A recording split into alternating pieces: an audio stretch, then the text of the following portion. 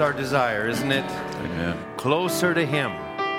If you've ever tasted of God, your desire would be for more of Him. God bless you. Welcome back to the service tonight. Appreciate your patience this morning. We will try and be a little bit quicker here tonight. We've got a baptism tonight, so we're going to just try and speak for about an hour, and then we'll make room for the baptism. Also, just wanted to let you know this afternoon, Brother Joe Perzok was released from the hospital. So we want to remember him in prayer, and Sister Maria, and that the Lord will guide them in the days ahead as we move along. So we remember them today. I want to just say with the baptism, sometimes we've allowed for the children to sit in the front rows. So maybe as we come to the end, and some of you that are in the front, and you can make way for the children to come up, I think that's always been a blessing for them. So let's become like little children. How many remember the baby dedication this morning? Let's be lively stones. Amen. How many are happy to be a Christian tonight? Amen. Let's just go directly to the word. We won't sing anymore. Thank you for the specials today. Sister Terry, Sister Julia, Sister Angie. Appreciate that. Always thankful for our musicians. Somebody who's doesn't have all those gifts and talents is very thankful for them around him. So let's go to the book of Exodus chapter 33. Exodus chapter 33. I will actually be continuing on from this morning, but I will just approach it maybe a little differently, maybe on a little different pace. But let's read here. We had a podcast this week on Thursday, and I started sharing with the brothers, and then I thought about it, and I thought, that was started to burn in my heart again, Brother Max, and I just couldn't get away from it. Exodus 33, let's just start reading in verse 12 if we can. Okay, you're all there and I'm not there. All right. And Moses said unto the Lord, See, thou sayest unto me, Bring up this people, and thou hast not let me know whom thou wilt send with me. So Moses saw a great commission ahead of him, and he needed help. And so he said, Yet thou hast said, I know thee by name, and thou hast also found grace in my sight. Now therefore I pray, if I have found grace in thy sight, show me now thy way, that I may know thee, that I might find grace in thy sight, and consider that this nation is thy people. So now he's saying, Lord, I this is too big of a task for me. You know, I remember Elijah, and God had called him, and he had run from Jezebel, and he went to a cave, and he just needed strength. And God says, I'll put strength in you. You eat these cakes. I'll help you. You know, and he says, the journey is too great for you. You're going to need to feed on this. I think we can all say, there's no way we're going to do this in our own. We need the Lord. We need the Lord. And he says now in verse 14, and he said, my presence shall go with thee, and I will give thee rest. And he said unto him, if my presence go not with me, carry us not up hence. In other words, if you're not going to come with me, don't even send me. You ever feel that way? Lord, why did you start me on this journey? If I have to do this myself, there's no way I'm going to do it. And he'd say, for wherein shall it be known herein that I and my people have found grace in thy sight? Is it not in that thou goest with us? So shall we be separated, I and thy people, from all the people that are upon the face of the earth. And the Lord said to Moses, I will do this thing that thou hast spoken, for thou hast found grace in my sight, and I know thee by name. And he said, I beseech thee, show me thy glory. And he said, I will make all my goodness pass before thee, and I will proclaim the name of the Lord before thee, and I will be gracious to whom I will be gracious, and I will show mercy on whom I will show mercy. And he said, thou canst not see my face, for there shall no man see me and live. And the Lord said, this is the part I really want to get to, verse 21. And the Lord said, behold, there is a place by me, and thou shalt stand upon a rock. There's a place by the Lord for every one of us tonight, and we'll stand on a rock. Let's bow our heads in a word of prayer. Heavenly Father, we're thankful one more time for the gathering. I thank you for everyone that's here. Lord, I thank you for the beautiful day that you gave us. I thank you for the service this morning. I thank you now that we can come this evening. Lord, you know the limitations of our flesh, but Lord, I'm asking you'll overshadow us. Overshadow the speaker and the hearer. And I pray, O Lord, that your presence would go with us even today, that you would lead us even in this service, that you would minister to us, you'd give us strength for the days ahead. We know the days are evil, the time is short, and you said we should redeem the days, the time, Lord, and we want to do that. Lord, not allow the enemy a foothold, but Lord, we want to stand on our ground, and we want to be encouraged. We want to be built up. I pray you'll do that tonight. Lord, bless us, young and old, each one, Lord, elder, laity, everyone, Lord. We commit ourselves to you. We ask this in Jesus' name. Amen. You may have your seats. I will go directly over to Revelations chapter 3. And we read the promise to the overcomer from the 6th age. I want to read it from the 7th age tonight. And in verse 21, he would say, to him that overcometh will I grant to sit with me in my throne. And he'd say, even as I also overcame, and I am set down with my Father in his throne. If you will take all of the promises to the overcomers and just begin to read them from the Ephesian age and the Smyrna age and the Thyatira age and the Sardis age and the Philadelphia age, and you just begin to read this. But look at what we have been given as a promise as overcomers in this last age. It is the grace of God that we stand where we stand, that we stand on the threshold of time and eternity, that we can look and see a world falling into judgment, but we can see the good things that God has placed before us. We don't see them, we don't know them, we don't understand them. But the Lord is making them real to us. There's an identification The more this world goes on, the more I can say, I don't belong here. The real me has a place somewhere else, and God has ordained it for us. Now I want to just take from this and just follow through on the title, part 2, if I can. And I just want to be able to say, what we're speaking about today is greater than the works of man. It's the works of God. And I just want us to be able to recognize, we ministered before we left on where God has placed us in this breach of time, and we're seeing judgments coming. We're seeing Israel's place. We're seeing the bride's place. But we need to, as the world moves in one direction, we also need to move in another direction. Now go with me to Matthew chapter 20. Matthew chapter 20. I want to read from there in Matthew chapter 20, verse 20, if I can. And I want to take this and just make a little clarity for where we're at. And so Matthew 20, verse 20. Then came to him, to Jesus, the mother of Zebedee's children with her sons, worshiping him and desiring a certain thing.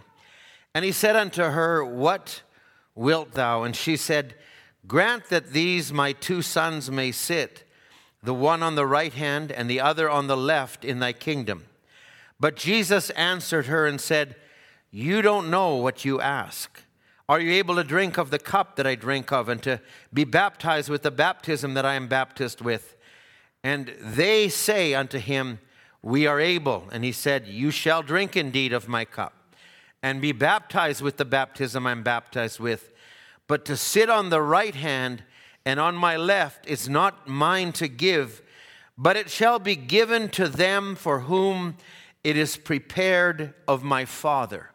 Now these 2 came, and they were desiring, the mother was desiring, and as men would desire a position.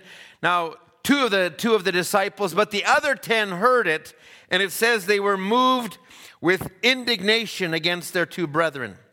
And Jesus gives them a principle. You know that the princes of the Gentiles exercise dominion over them, and they that are great exercise authority upon them. So they're desiring a position of authority. But now look at the approach that Jesus brings. He says, But it shall not be so among you. For whosoever will be great among you, let him be your minister. And whosoever will be chief among you, let him be your servant. Can we say amen? That's a principle.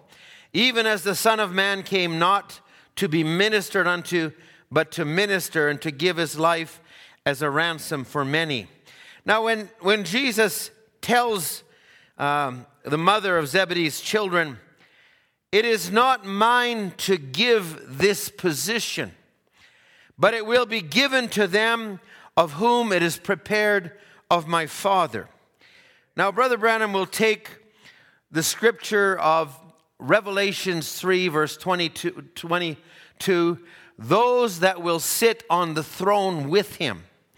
And he will say these words in the message, How can I overcome? And he will say, now, the place that was a mother's desire for her sons. But watch, that place, Jesus said, was predestinated. The position was not in existence at that time. Why? It will be granted to them whom it is meant for. To sit at the right hand and the other closest to him was yet for the overcomer. I can't grant this, I don't grant this, but it will be given after the trial comes. Amen. After the trial comes, they'll sit some on the right and the left. There's a predestinated seed waiting out yonder for that. It will be given to the ones that it's promised to. It'll be given there, but the test hasn't come yet. Therefore, he hasn't overcome yet. Now, I say that because we sometimes view trials negatively. Brother Moses, I believe you spoke on trials and overcomers last Sunday, and I understand it was a blessing, and God bless you for that. But I would like to just add, if I can say, the bride of Jesus Christ is a unique body in the earth. Brother Branham would say she suffers much, and yet she endures it. Because God has given us grace not just to view the trial in the bubble of time, but with an eternal mindset to it. God doesn't just do it to make it difficult for us, but He's chastening us. He's loving us. The trial is not for your destruction, but it's for your betterment. It is God that is bringing us and molding us and shaping us into something that is beautiful that He will present to the world one day. So Brother Branham would say, there's a reward for overcomers. Press on, Lily, if it's in you. Lay aside the mud and everything else. Press towards the top to sit with me on my throne. So if we suffer for Christ and His word, we will reign with Him, for He is in His word. Now, I'm needing to build this picture on two levels. Jesus would say in John chapter 14, verse 3, He says, if I go and prepare a place for you, He said, I will go and prepare a place for you, because if it were not so, I would tell you. So He had to go away to prepare something. Now, there is, as we said this morning, there is a reality to the pattern and the types and the shadows that are in the Bible. And we are moving into the reality because the light is shining brighter than it ever shone before. Brother Branham will now make this statement, and he will say, just as he's paralleling the position that will be granted to the overcomers is now in place for the overcomers. But now he also will take what Jesus said in John 14, and he'll bring a reality to it in a physical form. So he says this. He says, the throne room has been set up. The 12 foundations have been laid. Right now, in another place, in another dimension, this is a physical place. He's saying the streets of gold have been paved. The gates of gigantic pearls are raised and hinged. Like a pyramid, she stands so fair and glorious. Can you imagine that this is a real place?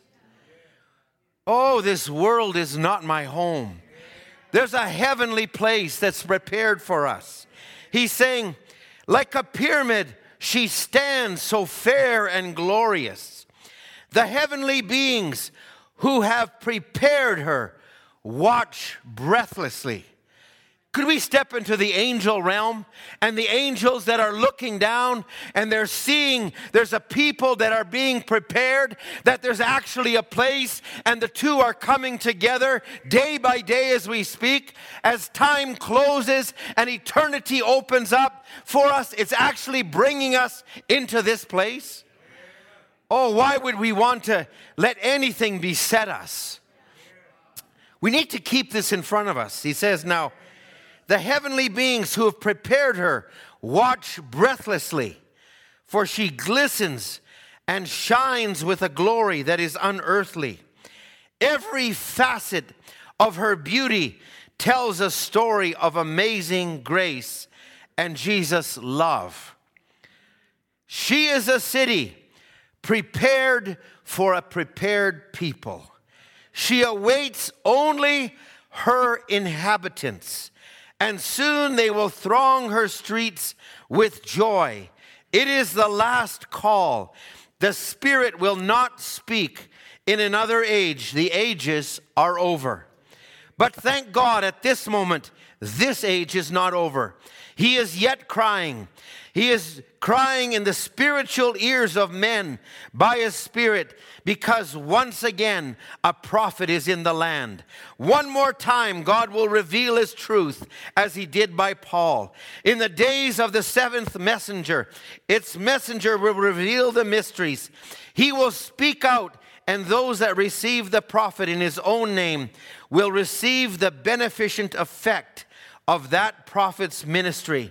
They that hear will be blessed and become a part of the bride of the last day that are mentioned in Revelation 22:17.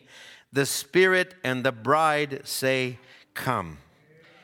Now I am bringing this to a place just saying that's what's before us.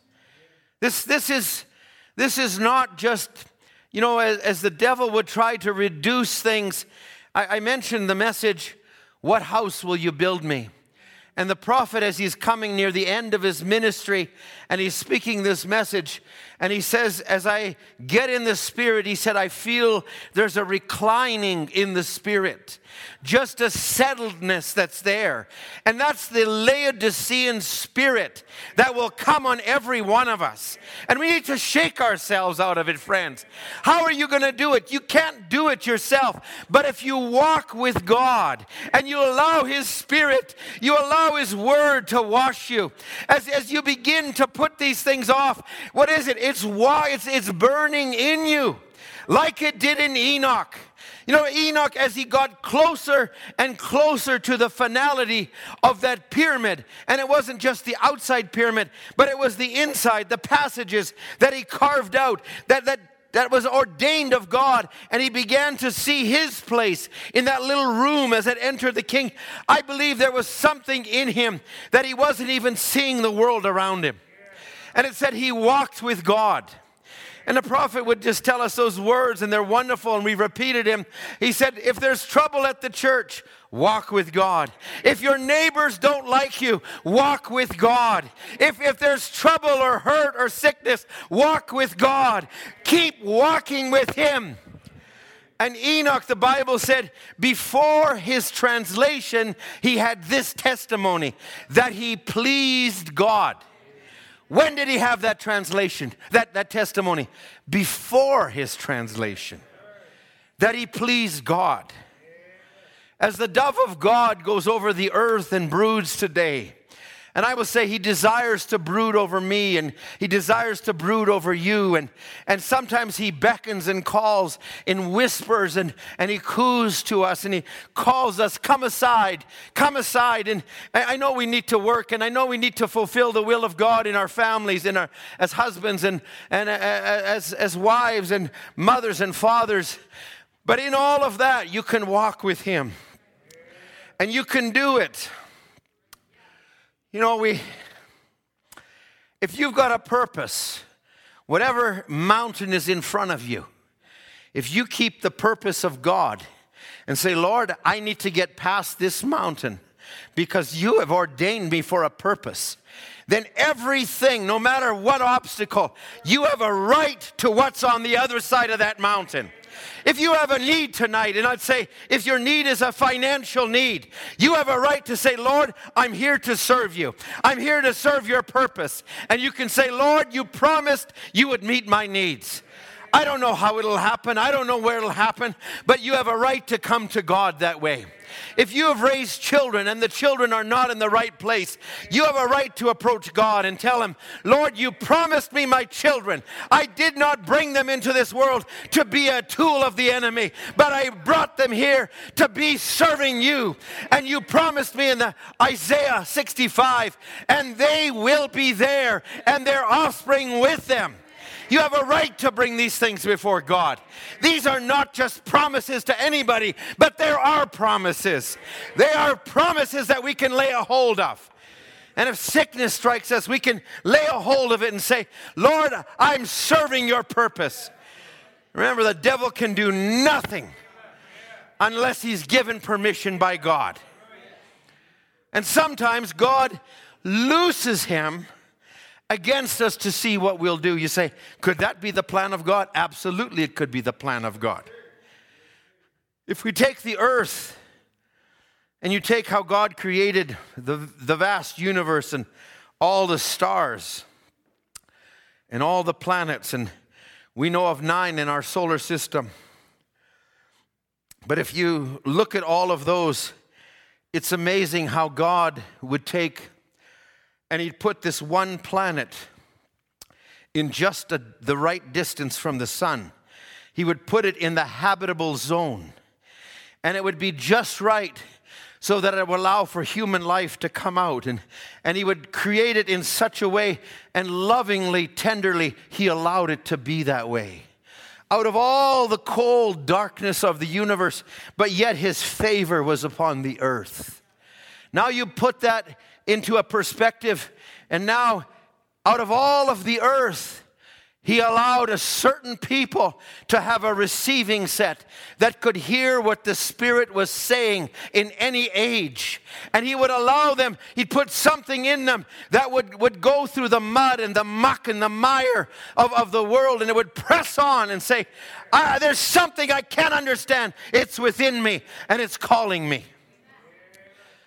And just going back to the earth, he has that earth there, and he puts the earth there, and the earth, because of the rotation and the axis and the waters, there's tidal waves and there's actions. And when it looks like the waves are going to come, and they're going to come so far because of gravitational pulls and magnetic fields and everything, God placed a moon there.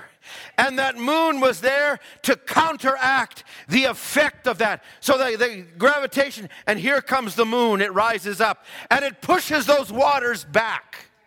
Now that's a type. Because we are here, we are coming back to what we fell from in Genesis.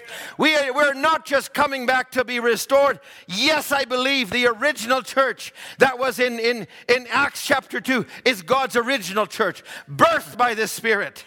But there's also a greater plan. And the greater plan is that we would come back to be real sons and daughters again. And God would allow us to be a type of the moon.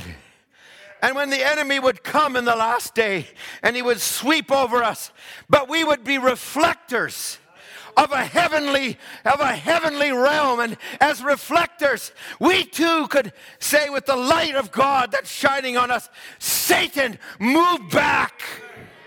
Why? We're commissioned to do that. Just like the moon is commissioned. But we sometimes take the attitude, oh, it's come upon me. What did I do wrong? Okay, listen, there ought to be more than one person. I'll raise my hand. Something comes, what did I do wrong?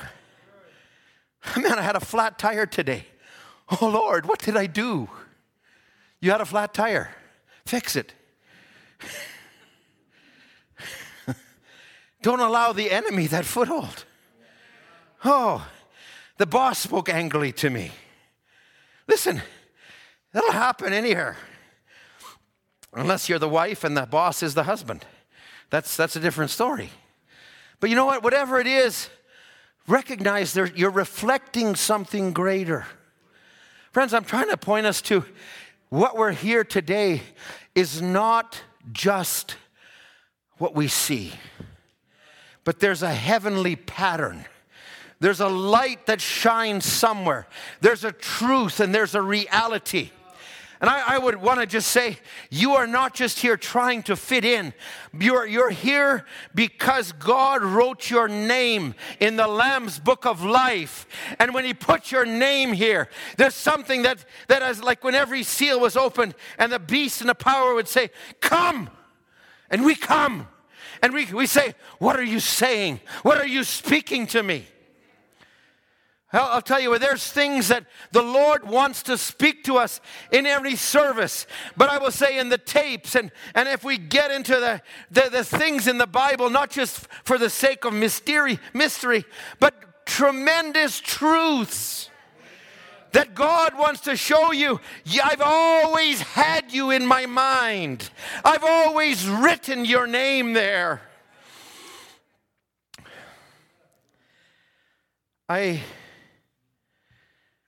I'll share the picture next week. I'm really not giving a report today because I've got some things. But when I was on the campground and I shared this morning, and the brother showed me that picture of Brother Harold and Sister Marlene walking on that same campground, I just remarked how God allowed me 33 years ago to go on a first mission trip, and how I would go and how I found a blessing in it, and I just gave of myself. I paid my own way, and I went and I just went on a trip because I had a desire.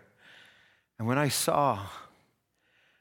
remember sitting in Malawi in a little town and flat tires and no vehicle, no access anywhere, and I'm looking at little kids with threadbare clothes, and I said, Lord, why out of all of the people in the earth would you put something in me? And I began to think, and there's people, and every time I go, I have a heart for the people, and I see that there's a blessing of God on it. And I feel we need to fulfill that commission. And we've been talking with the brothers, and there's different needs in different places, but I want to do all that we can do. I don't want to sit here and just be idle and just be sitting around. Because there's a blessing of God that's employed when you're in the service of God. And whatever that is, if you find it, as a housewife, if you find it as a young person, if you find it witnessing on the streets, if you find it wherever, God has made it that you have a place that is being fulfilled. But it's part of a great economy, a great program that we are all a part of. And I'm grateful because when I go, I don't just go of myself, but I go and I take every one of you with me. And it's your support, and it's your prayers, and it's what you do, and it's what we do as a body that is a blessing to the people. And whoever God would send, Brother Andrew is gone, and Brother Max is gone, and different ones have gone different places, and we got some plans for other things, and we help in books and things like that, but it's God's great program. And I say, let's fulfill it. Don't sit idle, friends. Let's do whatever we can do. Let's go to Numbers chapter 2. Oh, my time is going to slip away quickly here. Numbers chapter 2. And the Lord spake unto Moses and unto Aaron, saying, Every man of the children of Israel shall pitch by his own standard with the ensign of their father's house, for far off about the tabernacle of the congregation shall they pitch. Now, I won't read all the rest of this, but if you know the order of the tabernacle, and in the order of the tabernacle there was an outer court, and in the outer court then there was the inner court, there was the holy of holies, the tent, that the covering, the badger skins that the priest would go into, and a part of that was sected off, and it was for the priest. Now that only represents a part of it. But on each side there was 3 tribes. Now there was 4 sides. And on the 4 sides there was 4 different banners, if I can call it that. 4 different anointings, 4 different beasts that were represented. And that pattern started in the Old Testament, but it went through into the New Testament. So under the banner of the east side, that was where Judah was the host of that banner. But everybody would have a place under Judah. And then on the north side, that was Dan. Dan was under the eagle anointing. And we could go into the others, but each had a place, and God so ordained it that everyone had a place in the structure of the tabernacle, and that was there. Now, I could take photos and take time, but I'm just trying to bring this through to where we are. And he would bring it over into the New Testament, where the book of Acts was going to be the portrayal of the life of God in the church. It was not the holy people, it was the holy God in the holy people. And around that was going to be 4 guards, Matthew, Mark, Luke, and John. And those were guards with an anointing that would reflect the anointings that God had patterned in the Old Testament. And God would bring each of those through. So it was a pattern that God had ordained. Now, the world doesn't see it, and we think, oh, what does that mean to me? It means everything to us. And if we would take this over, why don't you go with me to Revelations 21? I'm just going to jump ahead to this for a moment. Revelations 21, in verse 1, and it says, "And I saw a new heaven and a new earth, for the first heaven and the first earth were passed away, and there was no more sea. And I, John, saw the holy city, the new Jerusalem, coming down from God out of heaven, prepared as a bride adorned for her husband." Now, is this a story or is there a reality?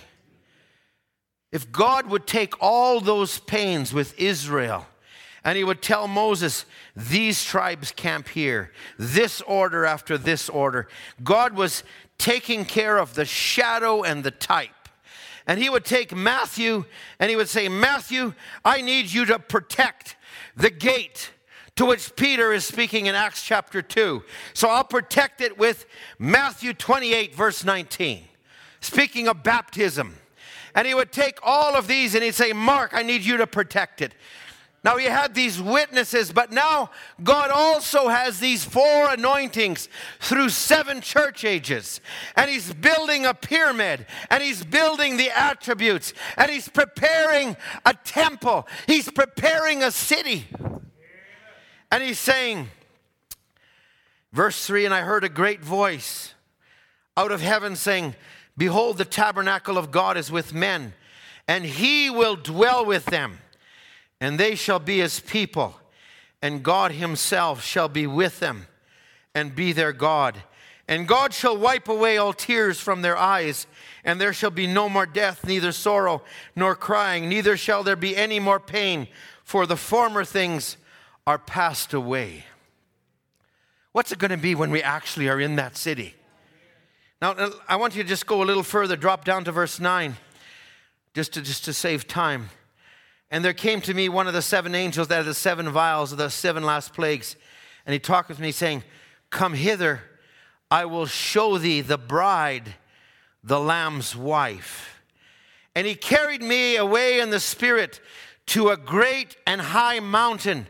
And he showed me the great city, the holy Jerusalem, descending out of heaven from God, having the glory of God, and her light was like unto a stone, most precious, even like jasper stone, clear as crystal." And as he would go on, he would talk in verse 12 about the 12 gates and the 12 angels and the names written. And then in verse 13, now he talks about the 4 sides. On the east, there would be 3 gates. What was all of this representing? It was representing an eternal city. It's a place we're going to. It's a place that God is building right now. And there's a type that God has in the heavenly, and we are being drawn into it. It's not a dream. It's not just trying to push something. It's a reality. And it reflects down to where we're at in everything we do. It's a higher order than we actually are aware of. Now, I'm really not going to take much more time with that, but go with me to Hebrews chapter 12. And I'll just take this, just a couple more things, and I want to just then bring it right down to some literal things here for a moment. Hebrews 12, go with me to verse 18. And he says, "For you are not come unto the mount that might be touched, and that burned with fire, nor unto blackness and darkness and tempest." What's he talking about? He's talking about the Mount Sinai. When we read Galatians 4 this morning, it was Mount Sinai, which gendereth to bondage. He said, "And the sound of a trumpet and the voice of words, the voice which they heard entreated that the word should not be spoken to them any more. for they could not endure that which was commanded. It was a terrible sight. So Paul is now, he's telling the church, he's saying, now look at what was back there. Now you've been drawn to a mountain, but this is not the kind of mountain you've been drawn to. And he'll take this in verse 22. But you are come unto Mount Zion, unto the city of the living God, the heavenly Jerusalem, to an innumerable company of angels. We don't even see what happens when we walk in the church doors. But there are angels that have waited for this time. And if we could recognize this is where we have come to. Now, let's go just a little further.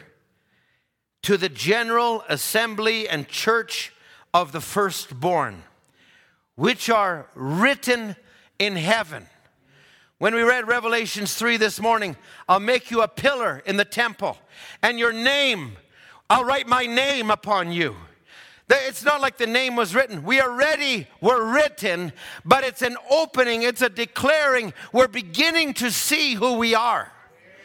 And he would say, and he says, to those which are written in heaven. I don't know who was it that posted, I think it was Sister Pramila, I think she posted it, Brother Simon, rejoice because your names are written in heaven. Oh, don't rejoice because the demons, rejoice because your names are written in heaven. Oh, I'm going home, I'm going soon. And he would say to the general assembly and church, so he says, to those which are written in heaven, and to God, the judge of all, and to the spirits of just men made perfect. Oh, just think of what we've been called to. You know, Peter, he tells, Jesus calls Peter and James and John, he says, come up into this mountain. And he said, I want to show you this mountain. Now, it wasn't just a natural mountain, but it was a mount of transfiguration, of adoption that Jesus was coming to. And Peter, you know, he's still thinking carnally, still thinking naturally. And he sees Moses and Elijah, and he sees Jesus. And he said, oh, let's build 3 tabernacles.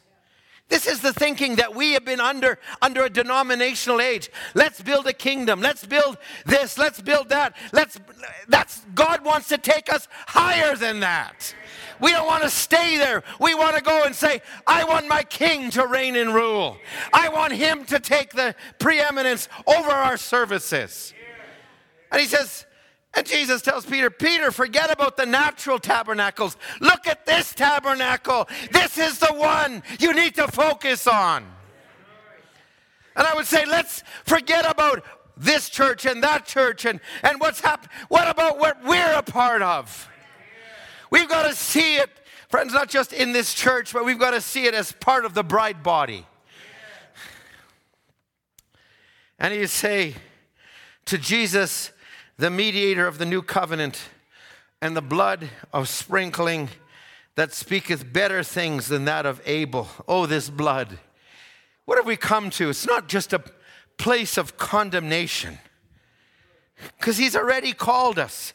Invisible union, Brother Brown says, the fact that he's called you, he said, Jesus doesn't put a woman through all kinds of tribulation and troubles because he's already called her. She's already found favor in his sight.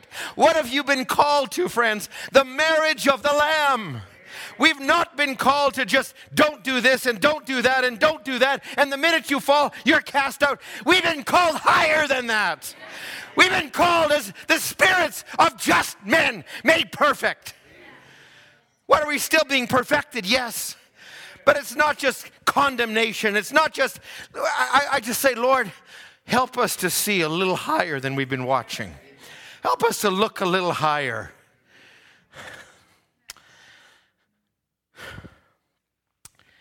Revelation, just go down to Hebrews 13, verse 1. Now Paul goes just another level. He says, let brotherly love continue. What does it mean to let? It means you give way. You say, well, I could rise up and I could take an attitude, or you can say, no, I want God to flow. I want to let him move.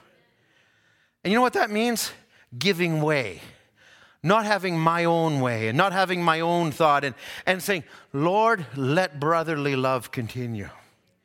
Now, I want to take this, just if I can, into a couple of things, because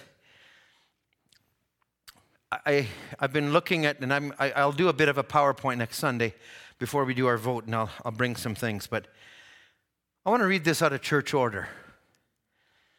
Brother Branham will say, this is Church Order 1958. Now, we think it's rules and it's regulations, but this is one of the comments Brother Branham makes.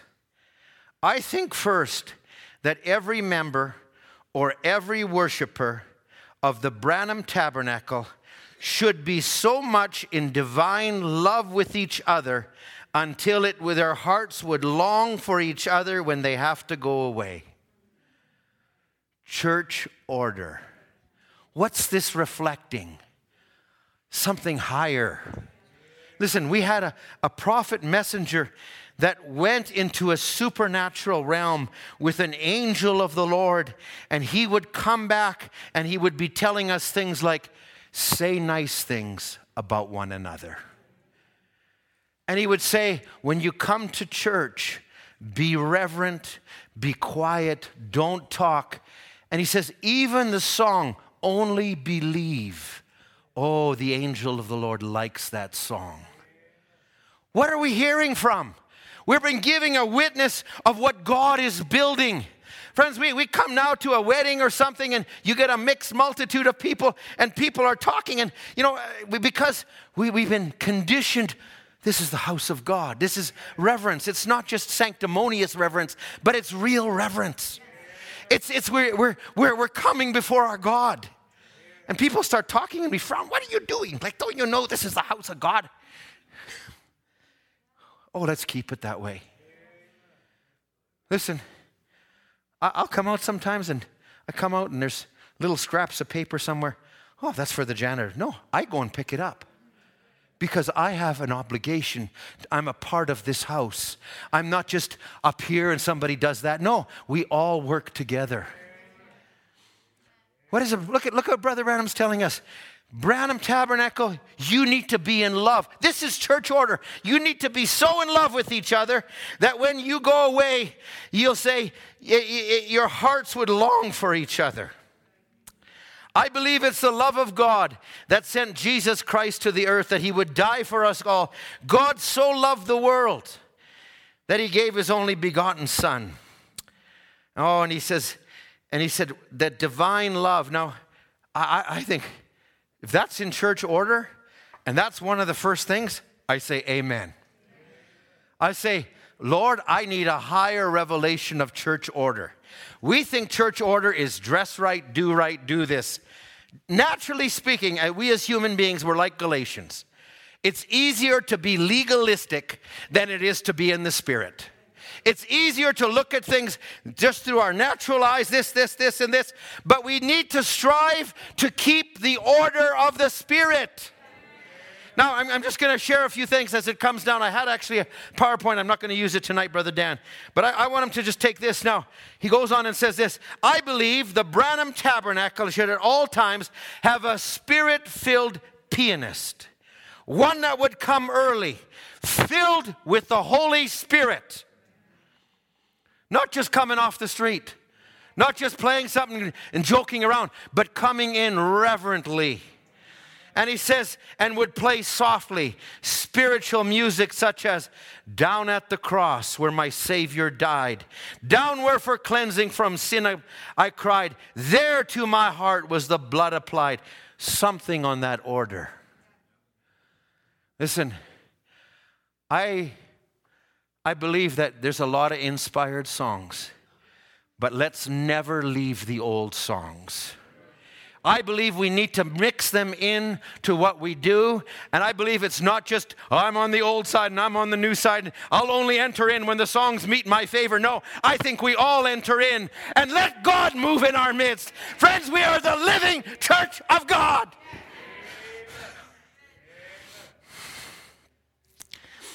And he says, or something like, nearer, my God, to thee, rock of ages cleft for me, or near the cross. Listen, can the young people say amen to this?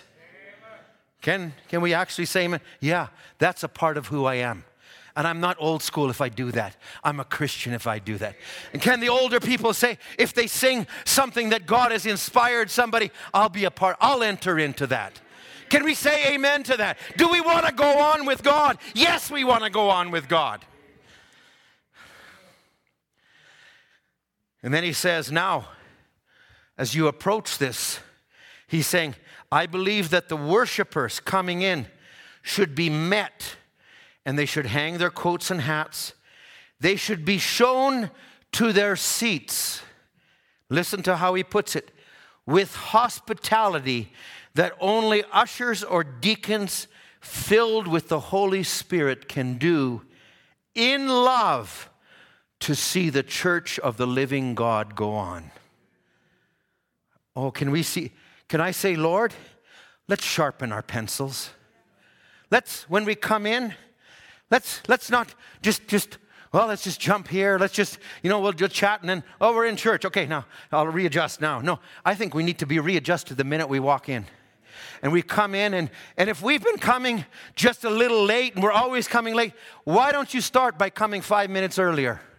And maybe you find that makes a difference, and then make it 10 minutes earlier. And why don't you see if God will honor what we put into the service? And why don't we see if God will bless that? And if he does, why don't we stay with that? Because I think we are reflecting something down here that is actually up there. And he says, these worshipers should not talk with one another, should not be talking across, making noise in church. When you come together, first slip up in silent prayer, perhaps at the altar. No loud praying. You interrupt someone else. You're in prayer, silent prayer. You're in worship. Let that soak in. You're worshiping. Oh, let the worshipers arise. Let the worshipers arise. Now he says you don't have to go to the altar. You can go to your seat. You can listen. You can close your eyes. You can bow your head. But what are we doing? We're giving reverence. Not just the minister, but every one of us is coming together. Why? We're part of this body. We're part of this temple. We're part of this mountain, this holy city. Now, he would say, I'm so blessed this week. We have a prayer meeting every second Tuesday. And Brother Andrew announced the prayer meeting, and we had it downstairs because they were cleaning the carpet up here. And I was so thrilled to hear that 40 people showed up at our prayer meeting. And I said, oh, thank God. And he said, our prayer meetings, it should never just be left to any individual to lead such meetings because you can get off track on doctrine, but it's the church of the living God. He says the pastor or someone should be at all prayer meetings. Now look at how he's bringing the order to the approach to all of these things. I'm going to share more next week, but I trust if you want to take a couple of services, you can read Placing of Deacons as a message. You can read also in the other one is he does speak about positions under total deliverance, and then you can take the church order. And just go back and say, there's a whole part of this that I'm not even getting into, which is in regards to the gifts within the church.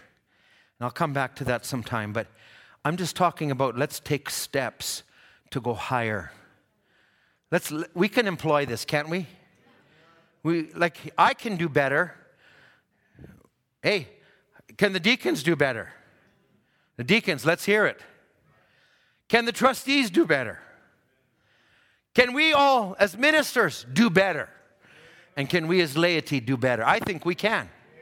And I say, Lord, let us go a little higher. Brother Branham would make this statement, and I'm going to just be another 5 minutes, 10 minutes, and then we'll stop. He'd say, now, remember, God is looking to me to see that I stay in the Word. He's talking as the pastor. And I'm looking to you to see that you carry out the word see. And he says, now keep it spiritual. For remember, all the forces of the dark kingdom of Satan will be turned against you as you begin to grow in the Lord. And you must be soldiers, not just fresh recruits. You're aged soldiers now. You've been trained to fight. And Satan will come among you and cause you to dispute with one another. If he can. Now he can't if we turn him down. We can't if we let a spirit of love prevail in us. If we let a spirit of forgiveness, if we recognize, hey, there's a knot between us. And we just say, Lord, help us. Let's clear this up. I'm not going into it today. But Brother Branham talks about how in the church, he says, we're coming into elections. And before we do that, and he says, I see differences, and I'm coming among you, and I'm going to straighten them all out before we come to the elections. And I'm saying right now, if there's differences, and you're coming for elections, let's straighten them out. Let's not leave them here.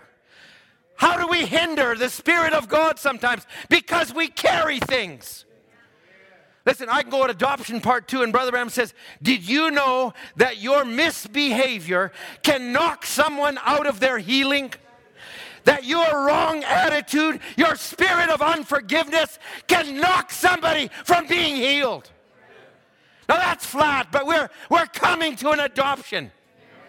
Let's lay down our pride. Let's lay down our thoughts. And let's say, we are here for one cause. And the cause is for this church to move on further. How many are with me on this? I'm saying this out of a burden of my heart. I am not interested in things going on just like they were. Because some things weren't right. And some things aren't right. And I want you to be honest with yourself, and I'll be honest with myself. And I'll say, Lord, let's straighten this up because I'm going on with you. You say, is everything wrong? No, not everything's wrong, but Satan will use the least little thing. He'll use history, and you can't lay down history. He'll use it between husband and wife. He'll use it between parents and children. He'll use it between brothers. And we need to start by just defeating him in the tracks. Satan hates this. He hates this because he's looking to get inside. It's not the worm outside the apple, it's the worm on the inside. That's where he's trying to go to. Brother Branham would further say, don't ever get puffed up to a place where you know more about it than your pastor. Now, I'm not smarter than everybody else. But if I'm in this position and God's put me in this position, I have a great responsibility. And I say, Lord, like Moses, don't lead me to anything if you don't go with me. Don't bring me up in the pulpit if I can't have your presence with me. If I can't have an attitude whereby I'm not taking sides with one person or another. And some people get upset at me because I don't take their side. But I'm doing exactly what the prophet said. Don't take sides. Stand there and bring the people back together. That's what I'm doing. And don't get upset at me for it.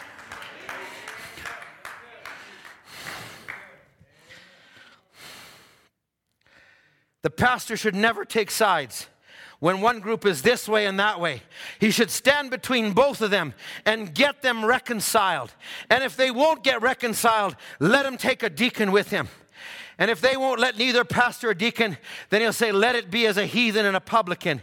And whatsoever you bind on earth, I will bind in heaven. And whatever you loose on earth, I'll loose on heaven. Sometimes a gift raises up and somebody thinks it's greater than anything. And I say we're living in a time, whatever gift we have, it needs to be fully in subjection to the Holy Ghost in our attitude, in our approach, in our unity, in everything we do, whether it's a singer, a minister, an officer, whatever we are, we need to have it fully in subjection. And he says the pastor, if somebody isn't in a place, he must call the individual down and ask them to be reverent and to keep their place. The pastor must be a man that's got a very humble way about him, but not too humble. Why? So that he can be like the Lord Jesus Christ, where when he saw something wrong going on in the church, he was already plaiting a rope. Our lovely Lord Jesus Christ. How would you like to be one of the 12 disciples and walk into the temple that day and you're sitting there and just watching everything, and all of a sudden you saw your pastor taking a rope and he's swinging it and all the cages and animals are flying. Would you stand over there and say, "That's my pastor. Yeah, watch him"? No, you'd be saying, "What's he doing?" He's doing it because he's called of God to do that. I'm not trying to put myself, if I'm going to be what I am, I'm going to be everything I need to be. And if you're going to be that, let's everyone be 100% together. Is that an amen? I say amen to that. Listen, let me finish this. He says, the church of God is the house of judgment, and the pastor is the highest church. The elder is the highest thing. The Holy Spirit gives his message straight to the elder gives it to the people. But the pastor is not the one who's in full authority.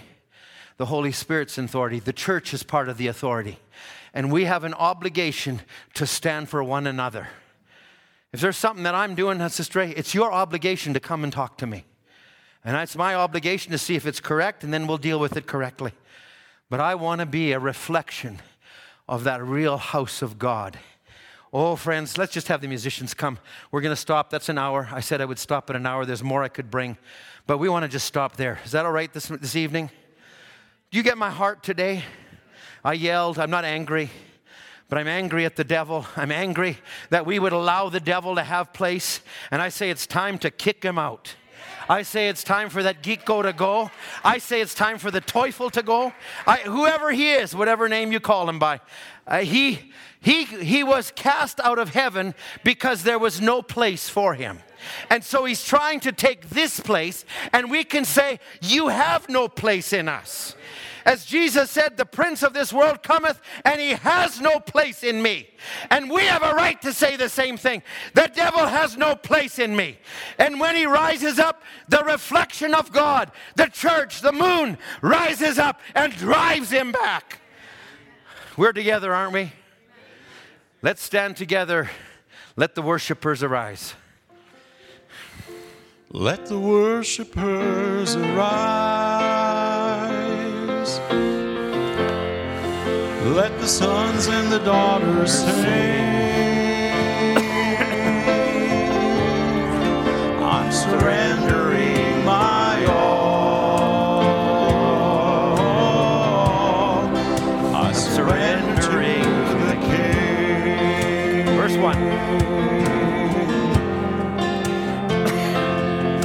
I see that you are drawing a line in the sand, and I want to be standing on your side, holding your hand. So let your kingdom come, let it live in me. This is my prayer, this is my plea.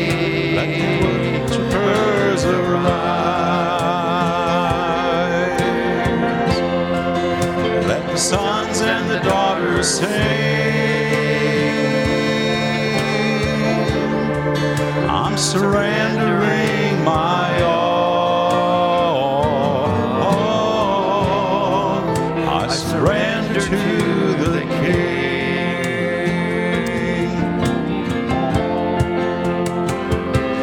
Father, I hear it growing louder, the song of your redeemed, as the saints of every nation are awakening to sing. From our heart that comes an anthem. Oh, hear the heavens ring. This is our song, a song to our King. Let the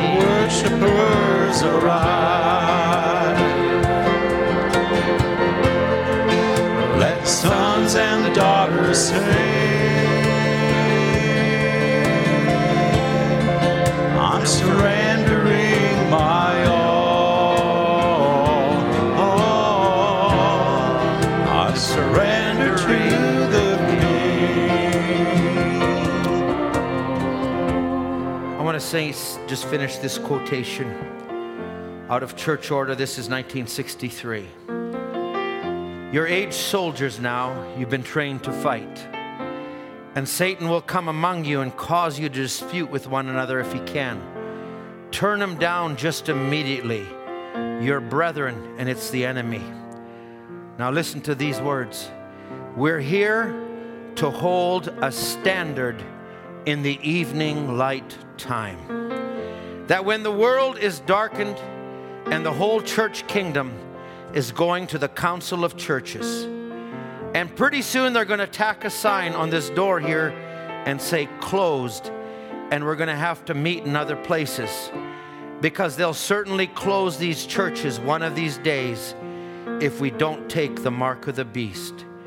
And we're depending on staying true to God till death sets us free. And that's what we intend to do. I want to be committed to what God has called us for. And He's not called us just to be End Time Message Tabernacle. That's the name that we have on this building and this group. But He's called us to be the bride of Christ.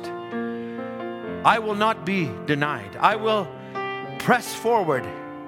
I will move with God as He moves me. And I can't do that myself. But I'll tell you what happens is some of you encourage me. And then maybe I can encourage you. And like we went over to Nigeria, and Brother John said, Brother Ed, your coming was such an encouragement. And I've had deacons and I've had brethren write me and say, Brother Ed, we highly respect your coming and what the Lord did through you. Now, I'm not saying that to boast myself. I'm saying that because some people were praying. And I'm saying that despite what I was and what my thoughts were, God worked through that. And I believe that God can work in our midst. Now, we're not looking to men. We're looking to God. And we're saying, God, help us. Let me be a positive influence in this church. Let me be an encouragement to my brother and my sister. Maybe I've just become a little bit cranky. And maybe I just need to change my outlook a little bit. Yeah. Or maybe I've just been a bit too lackadaisical and I need to be a little bit more reverent. Whatever it is, I think we need to move forward. I think we need to keep pressing on. Would that be right? Let's just sing, maybe as we change the order, I feel like traveling on. Yes, I feel like traveling on. My heavenly home is bright and fair. Oh, I feel like traveling on. No pain or death can enter there. Oh, I feel like traveling on. Oh, yes, I feel like traveling on. Oh, I feel like traveling on. My heavenly home is bright